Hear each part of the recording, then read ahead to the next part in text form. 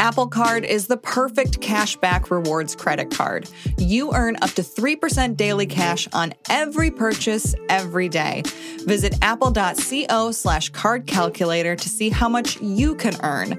Apple Card issued by Goldman Sachs Bank, USA, Salt Lake City branch. Subject to credit approval. Terms apply. This episode is brought to you by Shopify. Forget the frustration of picking commerce platforms when you switch your business to Shopify, the global commerce platform that supercharges your selling wherever you sell. With Shopify, you'll harness the same intuitive features, trusted apps, and powerful analytics used by the world's leading brands. Sign up today for your $1 per month trial period at shopify.com/tech, all lowercase. That's shopify.com/tech. Wanda Manning is 58, and she's lived in East Carroll Parish in Louisiana for her entire life. We are in the northeastern part of the state. We pressed against the levee, and on the other side of the levee is the Mississippi River. It's a small rural place, mostly agricultural, on land that was once used for cotton plantations. About 7,200 people live there now, more than a third of them below the poverty line. And the opportunities to work or even shop are dwindling.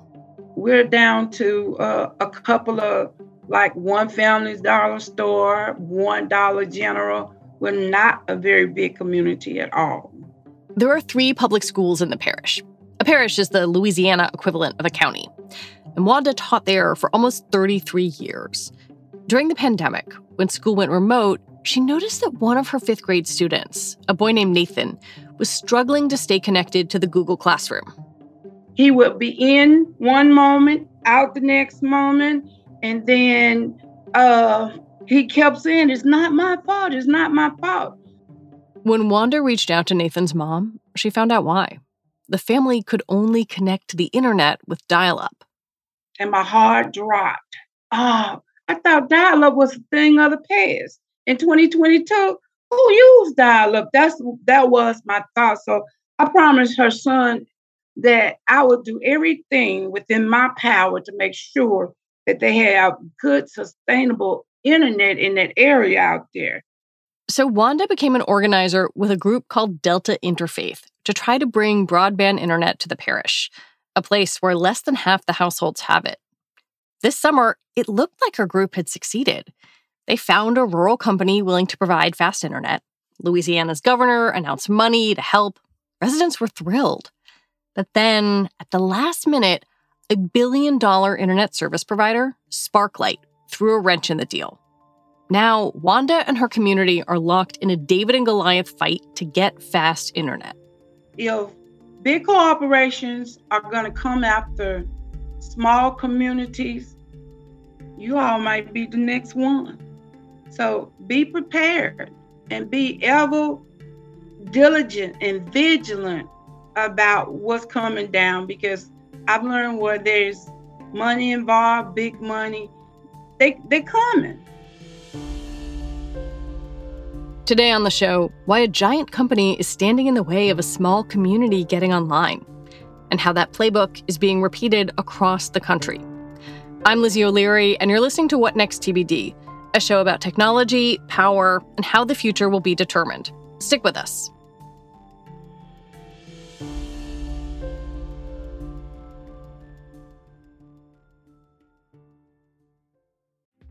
First, the bad news. SAP Business AI won't help you generate cubist versions of your family's holiday photos, but it will help you understand which supplier is best to help you roll out your plant-based packaging in Southeast Asia. Identify the training your junior project manager needs to rise up the ranks, and automate repetitive tasks while you focus on big innovations, so you can be ready for the next opportunity. Revolutionary technology, real-world results. That's SAP Business AI. Apple Card is the perfect cashback rewards credit card. You earn up to 3% daily cash on every purchase every day. That's 3% on your favorite products at Apple, 2% on all other Apple Card with Apple Pay purchases, and 1% on anything you buy with your titanium Apple Card or virtual card number. Visit apple.co/card calculator to see how much you can earn. Apple Card issued by Goldman Sachs Bank, USA, Salt Lake City branch. Subject to credit approval. Terms apply. The internet service provider that Wanda and her fellow organizers found was called Conexon Connect. It agreed to provide the infrastructure for fast broadband in the parish. That infrastructure would be paid for with a $4 million grant from the Federal American Rescue Plan that the state was doling out. Governor John Bel Edwards came to town to announce the funding in July, and people were thrilled. Thank you, Mayor Bell. Yes, sir. It is good to be up here with all of you this morning. I've been looking forward to this day for a very, very long time. So have we. It seemed like it was all going to work out. But part of the process of allowing a new internet provider to come into an area is a period of time when an existing provider can lodge a protest, basically saying, hey, we already provide adequate service here.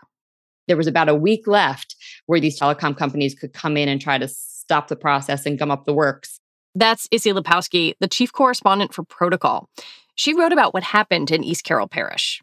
But I think they really thought they were in the clear since they'd made it so long without anybody speaking up. And on the last day of the protest window, in comes an incumbent saying, hold up, not so fast. Sparklight protested the grant with the state's broadband authority, saying the money shouldn't go to East Carroll and Conexon. This protest from Sparklight, I think it's probably worth explaining why an ISP can file a protest. What is that exactly? This is money that's set aside for the most unserved or underserved areas of Louisiana. And we see these kinds of grants in states across the country. So the protest policy exists so that, you don't have a bunch of people trying to get this money to serve a place that already has 1,000 options to choose from, which is a rarity in the United States where we have a lot of telecom monopolies. But that's the sort of best case scenario. That's the rationale behind these protests. I guess the cynic would say these protest periods exist because telecom companies have lobbied for them. Telecom companies have swooped in and said, you're not going to give us a whole bunch of competition in our area. At least give us a chance to have our say when you're going to give this kind of money out. Protests from an ISP to state regulators aren't that rare. In fact, Issy says they're quite common. But what made this one unique was that it came at the 11th hour. Residents felt like it wasn't made in good faith. What I was hearing from the leaders in East Carroll, from the leaders at Delta Interfaith was they're just trying to gum up the works. They're just trying to delay us. They had these 7 months and they wait until the very last day of the process. They are just trying to hold things up. So I put it to Sparklight, said, why did you wait? And they gave me an initial response saying, we after the award was granted, we had 7 days and it took us those full 7 days to do our analysis. And I said, well, what about the 7 months before that? January is when the application went in and July is when the award was granted. What about all that time? And they kind of hemmed and hawed and told me some stuff about, we couldn't see the addresses that were supposed to be served under this grant. Well, that doesn't turn out to be the case. I asked the state, and it turns out all those addresses were public. Long story short, after asking many, many times and going back to the drawing board with them, they told me that essentially they had technical issues on their end, getting access to the files that were submitted as part of the application. They say they couldn't get access to the mapping files and had to update their software. And I asked them to actually confirm that a $1 billion telecom company couldn't find a way to open a file over the course of 7 months and 7 days. And they told me that's correct. I want to back up a little bit and sort of explain the protest process and what a company like Sparklight gets out of that, right? If they file a protest, are they saying, no, we can come in and we should get this grant money? They're not actually competing for the grant. They're saying we already serve or could serve this area. So they're not even having to say we already serve all 900 of these homes. They're saying that if those 900 homes wanted our service, we could provide it to them.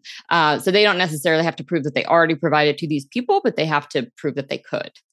And yet residents in your story clearly have said that the internet options that they have are substandard. What are their options? They have the option of Sparklight. They have the option of AT&T. And when COVID hit, this is how desperate the community was. They really went out searching for another provider because these providers were not adequate for the needs that people had to be, logged onto Zoom and doing virtual school and all of those things. Because they cost so much? Because they cost so much, or because, in some cases it's, old, slow, one former school teacher in the area told me, some folks are being asked to pay $140 for dial-up. Wow. So, it's just not really feasible. So they went out and they actually got some donations from Starlink, which is Elon Musk's satellite internet. And they did donate a bunch of satellite internet for homes that had students on free and reduced lunch. And so that, put a big dent in the problem temporarily, at least, as long as the donations last. But it didn't address, homes where school children didn't live, but where folks were still really struggling to get connected while they were at home. Those people were almost utterly at the mercy of large ISPs like Sparklight and whether or not the companies wanted to provide workable service to the area. These companies have a lot of power, at least more power than a small, poor, rural community is going to have, right? These are the companies that are lobbying state houses across the country, not only for more preferable, protest laws, but for a whole bunch of things, right? And so they have relationships, they have sway, they have incumbency status. Luckily, there are some really smart people in East Carroll Parish who have kind of known what to do. They sent out these digital navigators to all of these homes in the area to conduct speed tests to say, look, we actually are not getting the service we need. We have the proof right here, and they submit it with Connexon's application. So, but not every community knows to do that. Not every community has the resources to do that. I mean, it's definitely a David and Goliath thing, right? It's these telecom companies have a lot of sway. I guess what I come back to in listening to this is really not understanding why Sparklight rejected multiple bids to improve internet service in the parish. And it doesn't want another company to come in and provide adequate internet. It's hard to understand.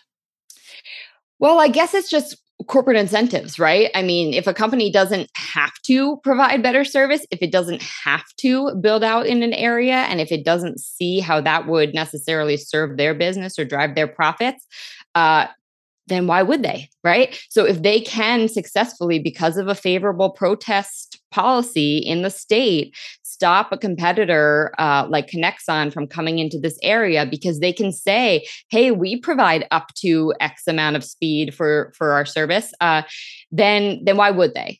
Campaigns like Sparklight's may soon play out across the country.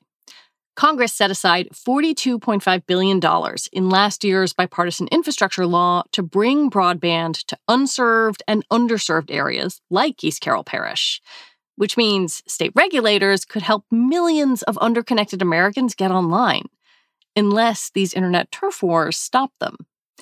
Some states have been proactive in fending off last-minute protests.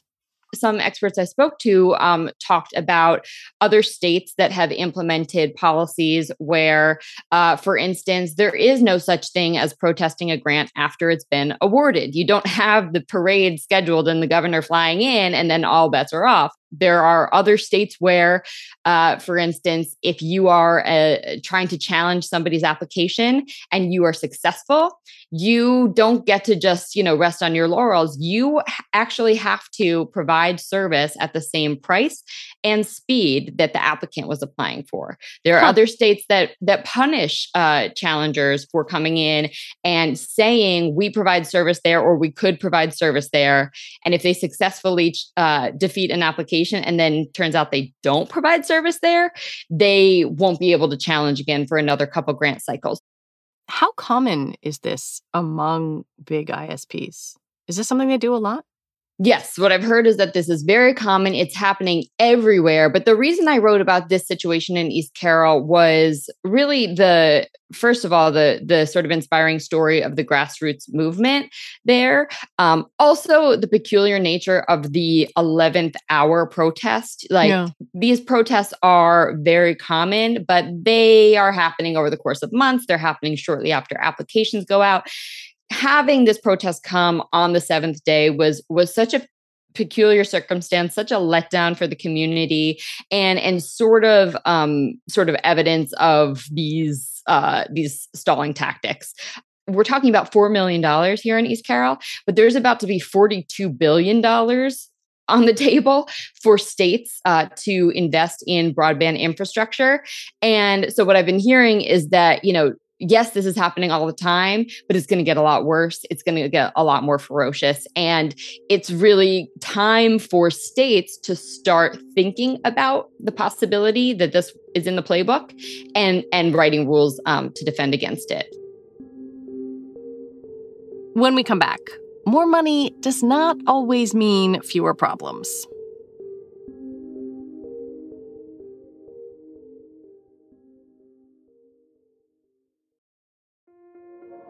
This episode is brought to you by Kia's first 3-row, all-electric SUV, the Kia EV9, with available all-wheel drive and seating for up to 7 adults, with 0 to 60 speed that thrills you 1 minute and available lounge seats that unwind you the next. Visit kia.com/EV9 to learn more. Ask your Kia dealer for availability. No system, no matter how advanced, can compensate for all driver error and or driving conditions. Always drive safely. For the ones who work hard to ensure their crew can always go the extra mile, and the ones who get in early so everyone can go home on time, there's Grainger, offering professional-grade supplies backed by product experts so you can quickly and easily find what you need. Plus, you can count on access to a committed team ready to go the extra mile for you. Call, click Grainger.com, or just stop by. Grainger, for the ones who get it done.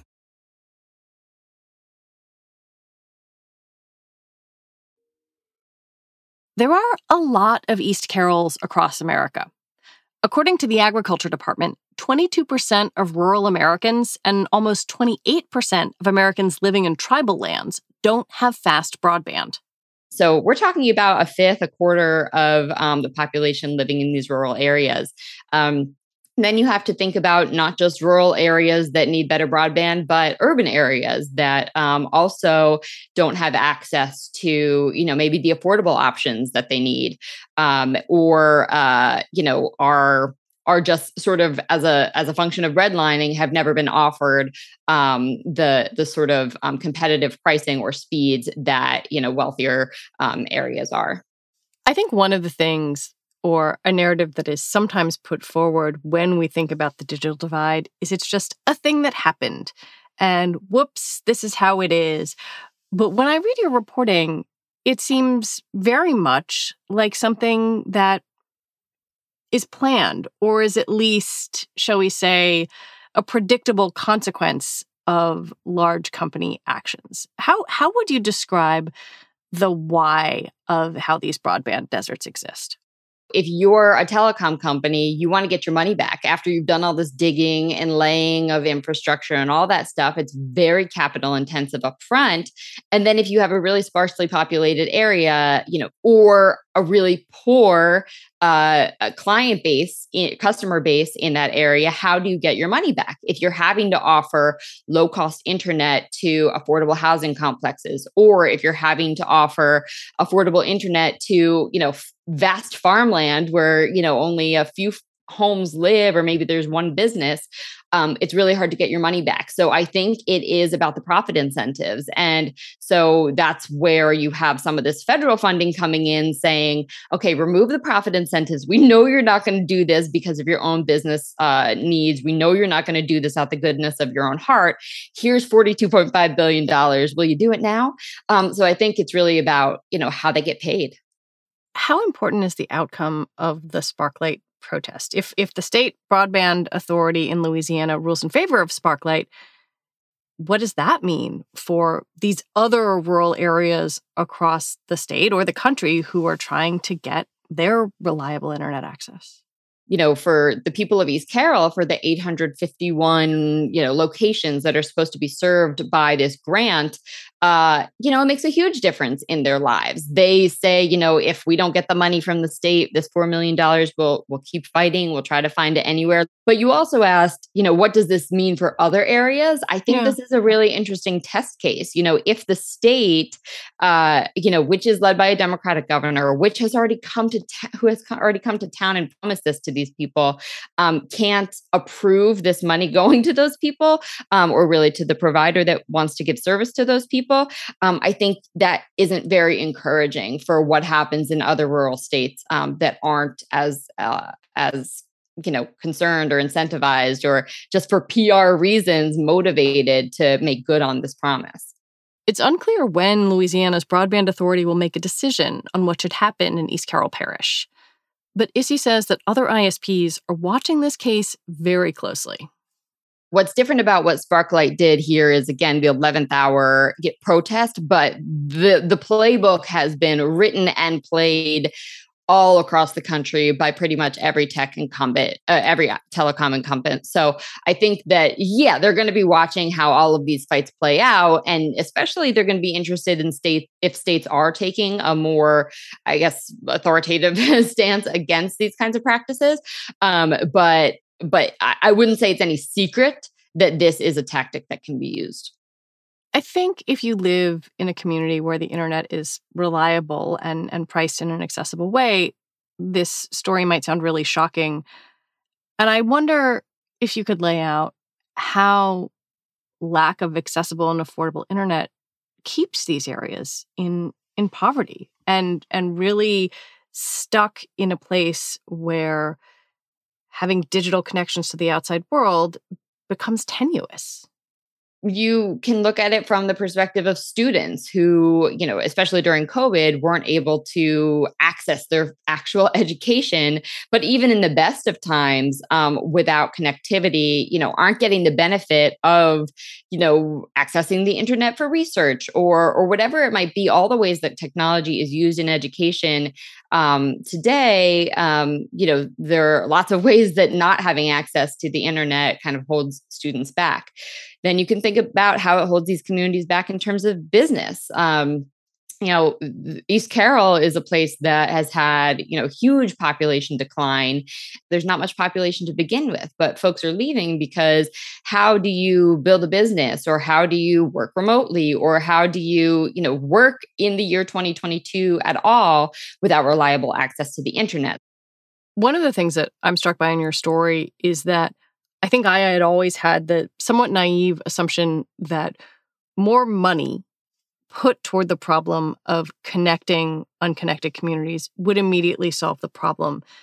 But what I found reading this piece is that it seems so much more complicated than that. And there's a whole kind of political and lobbying apparatus that exists behind this. And maybe it's not such a simple equation.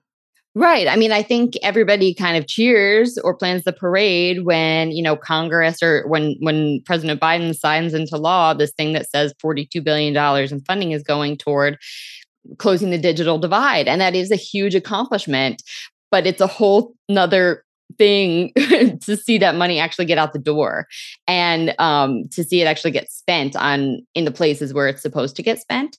And so, of course, Sparklight would say we're mounting this protest in good faith, and we want to see this money spent in an area where it's really needed. There are plenty of areas of need in Louisiana. East Carroll Parish is not one of them. The people who live there beg to differ. But you're right that, what is often the subject of our attention and our, celebration is just like crossing that finish line to get the money. And then all of these negotiations and protests that stand in the way of this money actually being spent happen kind of quietly. And in a lot of places, it's really hard to track. And yet it's no less important, because that's how the money is actually making a difference. Issy Lepowski, thank you so much for talking with me. Thank you. Issy Lepowski is the chief correspondent at Protocol. And that is it for our show today. What Next TBD is produced by Evan Campbell. Our show is edited by Jonathan Fisher. Joanne Levine is the executive producer for What Next. Alicia Montgomery is vice president of audio for Slate. TBD is part of the larger What Next family, and we're also part of Future Tense, a partnership of Slate, Arizona State University, and New America. And if you are a fan of the show, I have a request for you. Become a Slate Plus member. Just head on over to slate.com/whatnextplus to sign up. We will be back on Sunday with a show on how victims of human trafficking are forced into scamming people online. I'm Lizzie O'Leary. Thank you so much for listening.